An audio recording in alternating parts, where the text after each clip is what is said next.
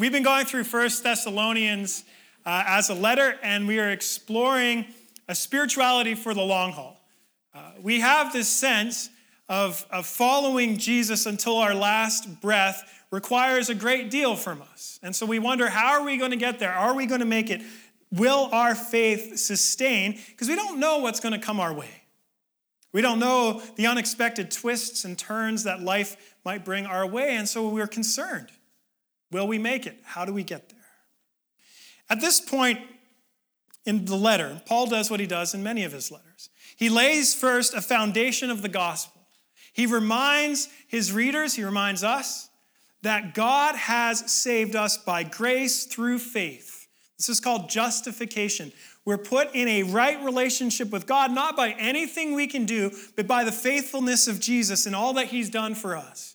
Paul did this in chapter 1. God chose you, brothers and sisters, and he loves you, and he dwells with you. Paul lays this foundation first before moving on to the topic of sanctification, which is growing in holiness, growing in Christ-likeness, living in response to what we've received. And he does it in this order for a variety of reasons, the main one being this.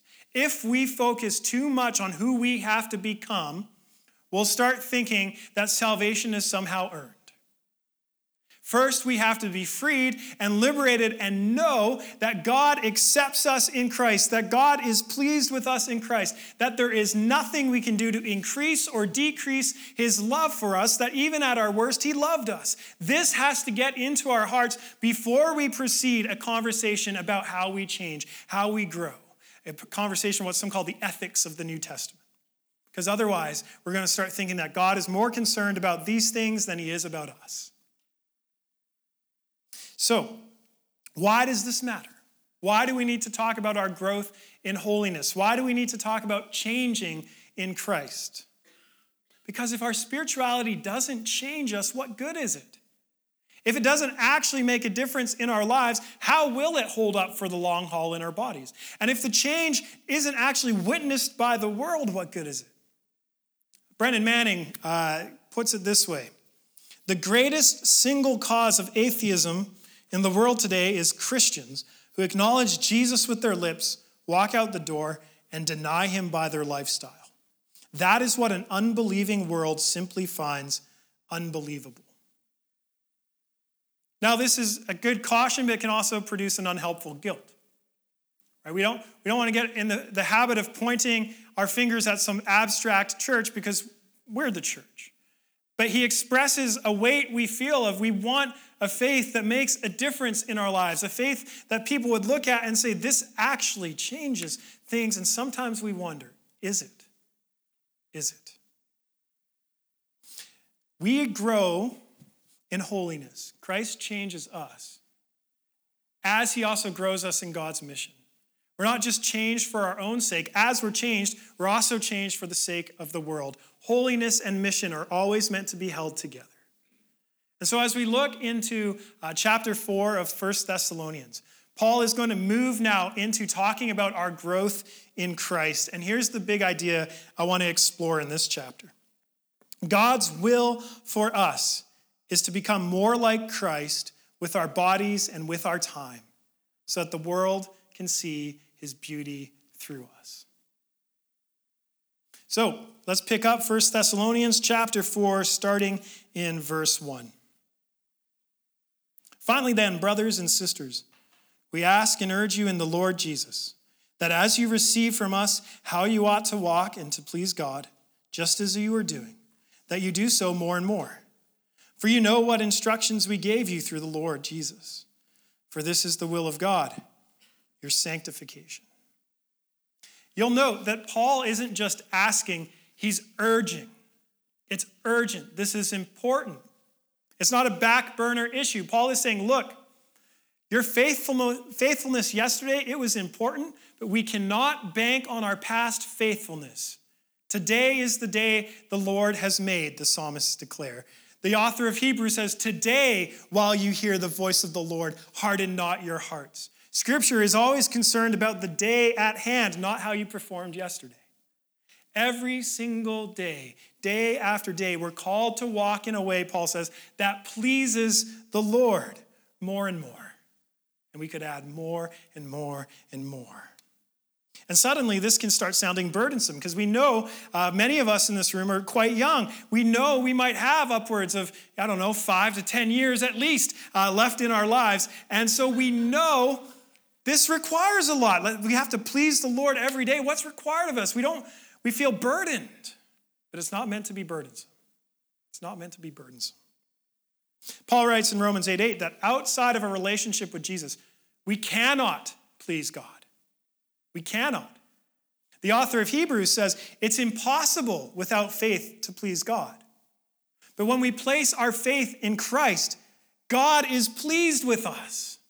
Nothing we can do can earn his pleasure. Rather, we seek to please God because we want to experience what the ancient Israelites called God's face shining upon us, God's face radiating upon us, his good pleasure surrounding and enveloping us. That's why we seek to please him, because it's pleasurable for him. Faith working through love is another way Paul puts it. The only thing that's pleasing to God is our faith expressing itself in love. We've already discussed in this series how the gospel, it liberates us from our people-pleasing tendencies. And when we're constantly seeking one another's approval, we don't have a centered self. We don't have a strong self-worth. We're constantly worried if we're actually pleasing those around us. And Paul says, alternatively, seek to please God. And now he's drawing out this theme again. He's saying, please God with your lives. This is what it means to grow in holiness. And I think we can turn to a human example for this. On my best days, I want to please Julia. I want to serve her and I want to care for her and I want to make sure that our children and Julia grow up in a home with love and joy, music and dancing. And on bad days, I might be seeking to please Julia to win some affection. But on good days, I'm seeking to please her simply because I enjoy seeing her pleased. I enjoy her smile. I enjoy seeing her happy. My own happiness doesn't depend upon it. I already know our relationship's secure. I seek to please her because it's pleasing to see her pleased. And so we seek to please God because it's pleasing to see God's face shine. We don't do it to earn his affection. He already loves us. And he already loves us. And this is why it's so important to understand justification as our fuel for sanctification. When we understand the lengths that God has gone to express his love for us, that he redeemed us not when we had our lives together, but Paul says while we were enemies, while we were weak, while we were sinners, while we wanted nothing to do with God, God loved us and pursued us and saved us. When that grips us, then we can talk about pleasing God. Because we know he's pleased with us. He's brought us into his family. He loves us. The capstone of what Paul says, we see in verse 2 and 3. For you know what instructions we gave you through the Lord Jesus Christ. Paul's going to emphasize this a few times. What he is saying not I, but Jesus. This is the will of God, your sanctification. I've met with many people, young and old, who come and ask me the question, like I've got the Holy Spirit bat phone, like what is the will of God for my life? And more often than not, they mean, what does God want me to do with my life? What vocation should I pursue with my life? And I love that Paul gives us an explicit answer. The will of God for your life is your sanctification. Write that on your heart. The will of God for your life is your sanctification. I might dare say that God is more concerned about who you're becoming than what you're doing. Because if you're becoming more like Jesus, you will be equipped in such a way to discern with the people of God what you should be doing with your life. God's will for you is your sanctification. God's will for you is your holiness. God's will is that you would love more and like more and care more and serve more and encourage more and give more like Jesus day after day after day, more and more and more and more. That's it. That's all he wants of you. That's what's pleasing to God. And in turn, that's actually what's pleasing to us. But this is not the end of Paul's train of thought. Christian philosopher and professor whom I like, James K.A. Smith, wrote a book called Desiring the Kingdom, and he makes a brilliant argument in it. He says that people are not fundamentally thinking beings, which might come as a surprise. Most of our institutions of education, we work on just like dumping data into your brain and trust that transformation will be the result. And this is partially true, but Smith even argues we're not just believing beings. We're fundamentally desiring beings. And what we do with our minds, it matters. What we believe matters. But also what we do with our bodies and our times, the rituals that we participate in day after day, from brushing our teeth to going to bed, which hopefully happens 3 times a day, my dentist tells me. But these rituals will shape over time how you think. These rituals will shape your subconscious so that it's actually shaping your conscious mind. So yes, God wants to renew our minds. Paul says in Romans, be transformed by the renewal of your mind so that you can discern what is the good and acceptable will of God. You get transformed in your mind by dwelling in Scripture, by hearing it proclaimed, by giving your life and opening your life to Scripture. And we are renewed as we present our bodies and our time to God. This also helps renew our souls and our minds. And so as Paul says, the will of God for your life is sanctification. He's not happy to leave it in the realm of abstraction. He gives us 2 examples. One that involves our bodies and the other that involves time. One of the example is sex and the other one is work, and I'll let you decide which goes in which category. Let's start with sex. You guys are really slow this morning, St. Peter's. That was a good joke. Come on. Paul says, for this is the will of God for your life, your sanctification, that you abstain from sexual immorality. Yes, my friends, it's time we had the sex talk. We're going to talk about abstinence. Paul says that we abstain from sexual immorality. The Greek word is porneia. Say that with me. Porneia. A little more excitement. Porneia. What does that sound like? Familiar? Someone shouted it out. Good on you. I have been asked many times, why are Christians so obsessed with sex and what other people do with their sexual desires? And my retort is, why is our culture so obsessed with sex? Because I hear more messaging from our culture day in and day out, whether it's Netflix or billboards, about what I should do with my body and how I should express my sexuality than I find in the pages of Scripture or even from Christians' mouths in public. Scripture teaches unashamedly that sex is good and it's beautiful. Sex is good and beautiful, and that God has given it constraints to help it remain good and beautiful. Some might call these constraints regressive, but God's aim in giving them is for life and love. And Paul himself teaches quite frequently about how we should handle our bodies when it comes to sexual desires and activities, not because Paul is somehow obsessed with sex, but because he's pastoring Christians within a culture that's obsessed with sex. If you don't believe me, let's turn to 2 examples from the Greek-Roman period that help describe what the sexual practices in Rome were like, and especially in Thessalonica during Paul's time.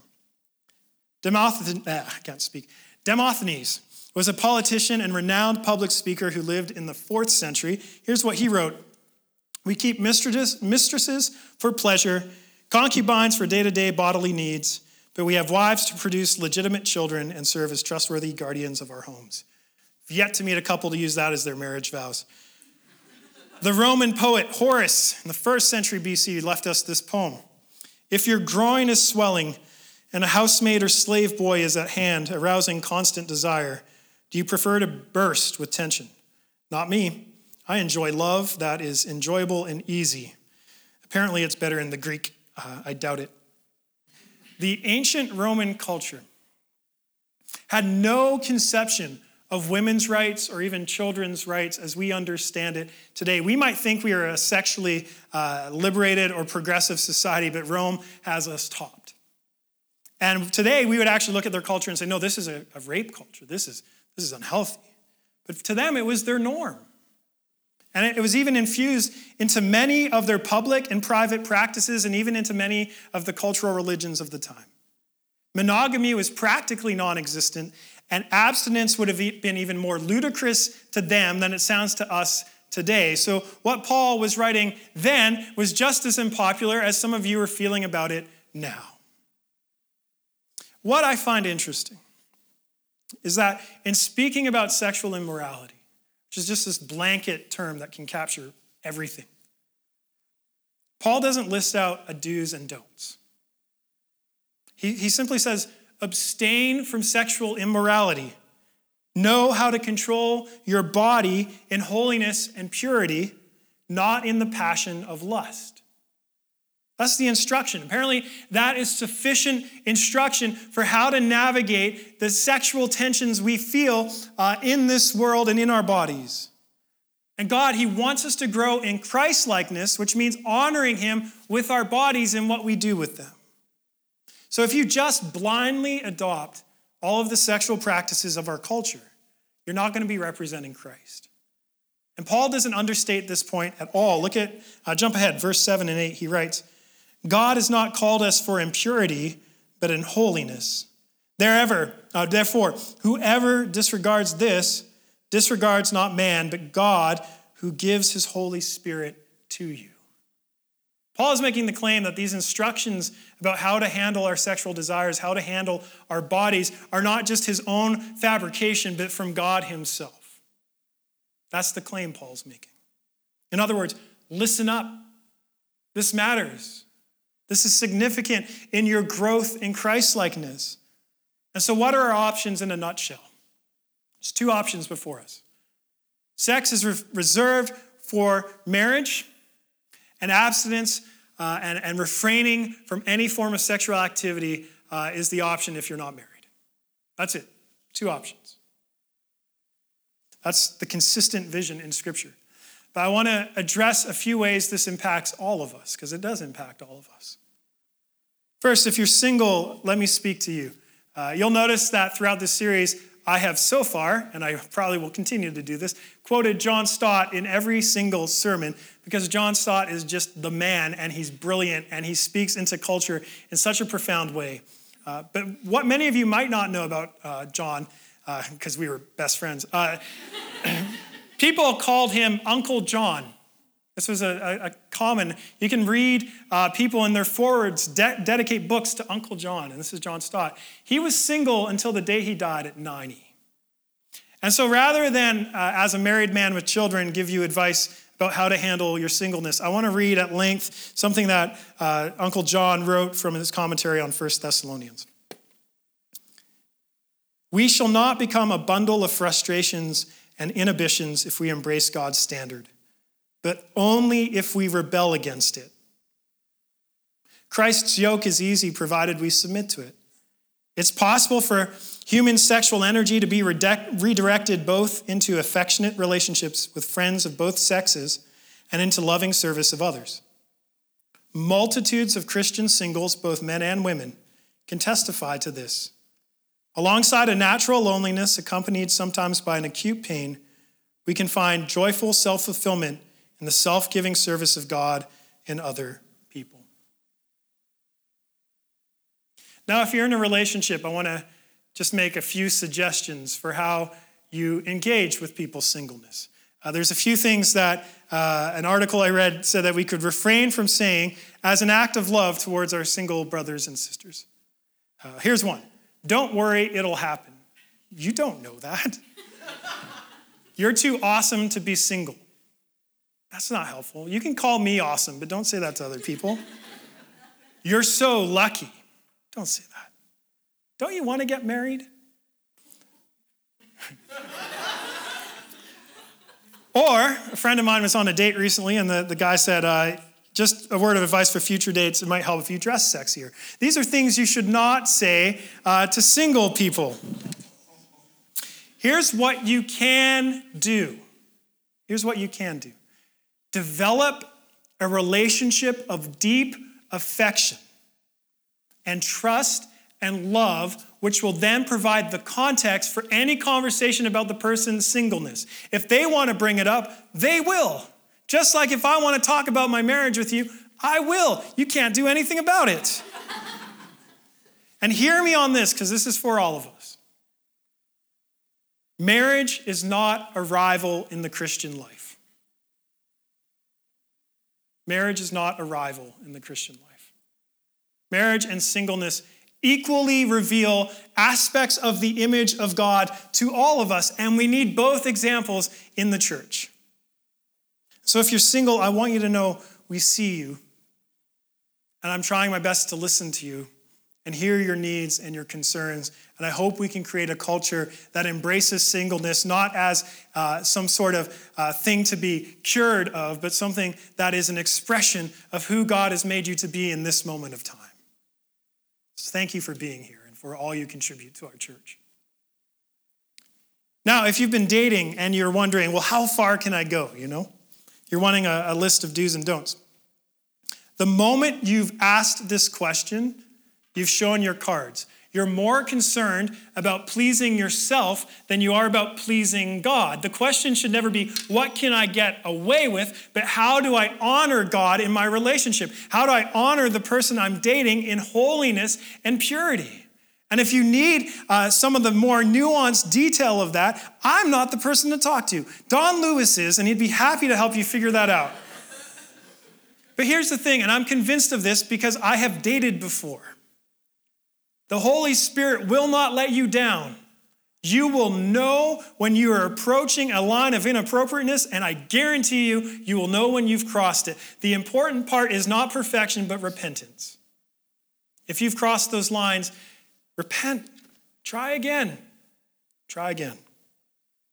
Now, for those of us who are married, Scripture also doesn't give us an approved checklist. It gives some suggestions in the Song of Solomon, but thanks be to God, that's not what we're preaching right now.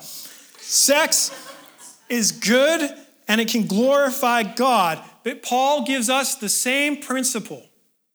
Honor your spouse with holiness and purity. Control your body. Don't give yourself over to the lusts of the Gentiles. In other words, even within marriage, there's still constraints around sex. It's not a free-for-all. You don't get to indulge in every wild fantasy. It still needs to be mutually upbuilding and loving. I would be remiss, however, not to address how porneia is linked to pornography. Whether you're married or single, male or female, the ritual of indulging in pornography affects more people in this room than you probably can fathom. Various studies are showing the effects of pornography on marriage, on sexual interest, and even on the brain. You can go to enough.org to learn more about these studies. They're sobering and they're heartbreaking.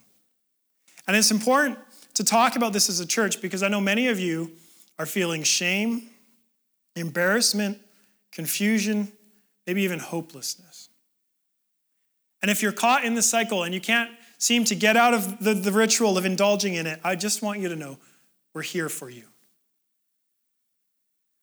We want you to know that you can bring this to light. And so if you're male, I'm happy to speak with you after the service, or Scott Neufeld, he'll be at the front here. He'd be happy to speak with you. If you want some more privacy, you can email Scott and he'd be happy to discern next steps with you. If you're female and you're struggling with this, Marley Campbell's happy to meet with you after the service, or you can email her and together we'll discern how do you walk forward from this point. I'm not going to tell you that you need to do X, Y, or Z. What I'm telling you is you need a relationship to help you move forward. Lastly, for those of us who either have been sexually immoral in our past, and I don't stand above that, and maybe you still feel some guilt about that, or if you're being sexually immoral in the present, I want to speak to you. Romans 8:1. There is now no condemnation for those who are in Christ Jesus. Say it with me. There is now no condemnation for those who are in Christ Jesus. There is now no condemnation for those who are in Christ Jesus. When a woman was caught in adultery, Scripture emphasizes, in the very act, so either entirely nude or partially nude, she's dragged into a court of men, trying to discern if she should be stoned to death. Eventually they all leave. You know this story. What does Jesus say to her? I do not condemn you. Go and sin no more. You see, if you're caught up in acts that you know are dishonoring your body, that if you know they're not honoring God in the way you should, the solution is not behavior modification. Yes, it would be better for you to stop, but it won't be enough. Grace needs to precede our transformation. You need to understand that in the very act of whatever you're doing, Christ does not stand above you to condemn you, but stands with you, offering grace. Grace needs to precede our transformation. He offers you grace in the very act. That is what we want to fuel our change. That's what we want to fuel our behavior transformation.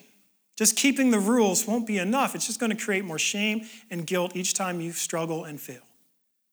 Grace, when it grips you, will be what you need. But the deeper question I've found is why? Why do we prefer to engage in sexual immorality rather than abstain from it? Douglas Copeland is a Vancouver-based author and artist. You might remember recently he had a show at the Vancouver Art Gallery, and they had the big head of him outside, and you could put gum on it. And he wrote a book called Generation X, and he reflects on what it's like to grow up in Cascadia, to grow up in this region. And here's something he wrote. Starved for affection, terrified of abandonment, I began to wonder if sex was really just an excuse to look deeply into another human being's eyes. He's reflecting what the poet W.B. Yeats wrote years before. The tragedy of sexual intercourse is the perpetual virginity of the soul. You see, sometimes we turn to fulfilling our sexual desires simply because it's gratifying. I'm not going to deny that. But often we're looking for something deeper. We're looking for fulfillment. We're looking for connection. We're looking to be seen and known. And then we do it and we don't find it. And we're left feeling with that same longing, that perpetual virginity of the soul. And yet our culture tells us that sex will do the trick if you want to be known. Culture tells us that if you don't express your sexual desires, you can't possibly live a fulfilled life. We're taught that sexuality is our deepest need and identity. And if we don't express it, we're somehow truncating our humanity. And it's a lie. You are not your sexual desires. You're so much more than that. And a satisfied and fulfilled life does not depend upon gratifying your sexual desires or even being married. So what's the alternative? If we're supposed to abstain from sexual immorality, what are we abstaining for? Because God's desire is not abstinence for the sake of abstinence. God wants us to honor him with our bodies for what reason? To be loved by him, to be seen by him, to relieve the perpetual virginity of our souls so we can be known and loved by God in such a way that we feel the connection we're seeking and longing to find. You see, our culture says if you feel love, you should engage in sexual activities. But it's strange. The cultural understanding of love is saying go into sexual immorality. Christianity says love can actually help you overcome your sexual desires. That sincere love means you don't actually have to indulge in them because the love is satisfying enough. It's not incomplete without the action. This is why Paul immediately goes into verses 9 and 10 and says, now concerning what? Brotherly and sisterly love. You have no need for anyone to write you, for you yourselves have been taught by God to love one another. And that's what you're doing. And with all the brothers and sisters throughout Macedonia. But we urge you, brothers and sisters, to do this more and more. Paul's talking about philia. This is a familial love. This is the love between siblings. And yet he always applies this to the church. The sort of love we're supposed to feel towards every single person in this room. This is what Paul's talking about. And what we've lost in our modern culture is an appreciation of the love that's available through spiritual friendship. See, in the classic writings, friendship was actually held above romantic love. It was held as a higher form of love than eros, the love that you would feel in a romantic partner. So, Scripture might call you to abstain from sexual activity, but God does not want to withhold love from you. not from him and not from others. He does not want to withhold deep, life-forming and love-giving relationships from you. He does not want to withhold you from having that desire to see someone's eyes. He wants you to connect with the human soul. He does not want to leave you in your soul in a state of perpetual virginity. You see, there's a love that's available in the family of Christ, a love that's available in this room that can sustain us as we overcome our sexual desires.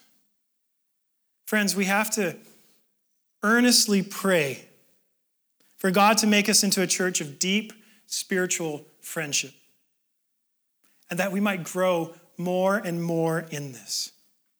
And I get it. It's so easy to be cynical about this, to say that we're falling short, to say that these sort of relationships aren't possible, that we're not doing it right. But instead, I want to invite you to become the friend to someone else that you hope to have in your own life.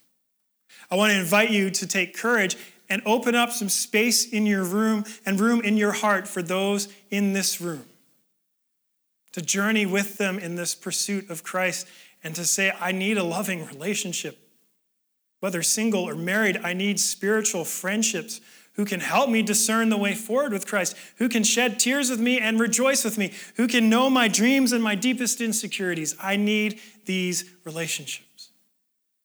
So let's stop and pray now. Why talk about it? Let's pray. Father, we can't create or manufacture the sort of relationships we're talking about. We need you, Lord, to grant us the courage to be seen and known by one another. We need you, Lord, to build spiritual friendship that can help us overcome sexual temptation, that can help us relieve that desire to be known and seen. Lord, we can't do this without you. We need you. Help us become friends to one another, to sustain one another in the good fight of faith. Amen. You see, our witness to the world when it comes to sexual purity can't be about rule keeping, but about a better love. If someone's like, hey, why do Christians go for the abstinence thing? You're like, because keeping rules is the way to go. That is not appealing. But if you say, well, I'm not actually really concerned about the abstinence piece. I have a love in my life that sustains and fulfills me in such a way. It's not that I don't feel sexual desires. I just don't need to act on it. I have a love with friends and with God that sustains me in such a way that I'm overcoming these desires day after day after day. That is appealing. Rule keeping is never a great witness. A better love is. Better love is. Finally, having addressed what should we do with our bodies, Paul now addresses what should we do with our time. He writes in verse 11, aspire to live quietly and to mind your own affairs, to work with your hands as we've instructed you, so that you may walk properly before outsiders and be dependent on no one.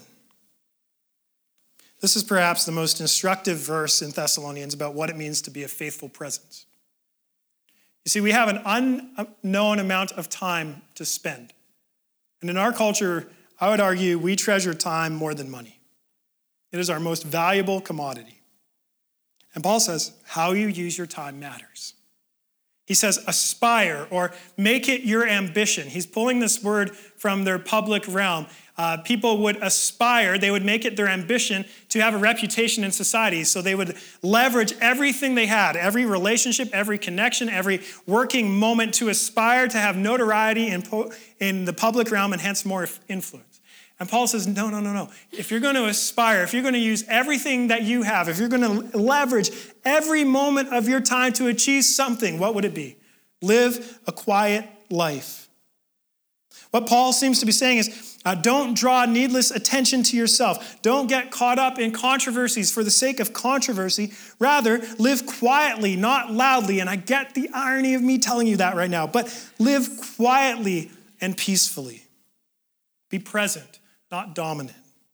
Yes, there's going to be times where we need to speak up against injustice that's happening in society. Paul isn't saying be disengaged politically, be disengaged from issues going on in the world. What he is saying is that most of the time in your day-to-day ordinary life, make it your greatest ambition to live quietly, loving God and loving your neighbor more and more day after day. Some of us here, we've been instilled with this ambition. We've been told since our youth that we need to make a difference in the world. Has anyone heard that message? Is this a familiar message? That to matter in society, you must want to change the world to some degree. You must contribute some sort of goodness. And this isn't a bad ambition or desire. But what Paul is saying is that you're not going to change the world with your ambition alone. But your ambition to quietly live with Christ and have him transform your character. Paul is convinced that how you live quietly with Christ in moment after moment will be a greater witness to the world around you and what you're doing than changing everything that you possibly could change in society. Because we all know too well of leaders who make great changes, but they have no integrity or character, and it compromises what they've done. Now, stepping back into the context, the Thessalonians were a young church. We have 2 letters to them, and what we can tell is that some of them expected Christ to return any moment now, which was the truth. Christ could return now. But so they quit their jobs. And Paul says, look, you've become busybodies. You're getting all up in each other's business. You're not living quietly. You're being nosy. And as a corrective, Paul says, keep working. Keep working. Be willing even to work with your hands, which is actually lowly labor in that culture. Paul's saying shovel manure if you have to. It is better to work than not work. Don't be dependent on others to pick up the slack for you. Now, if you're unemployed and you're receiving financial support, this isn't what Paul's talking about. He's talking about people who are choosing not to work, who can work, who have opportunities to work.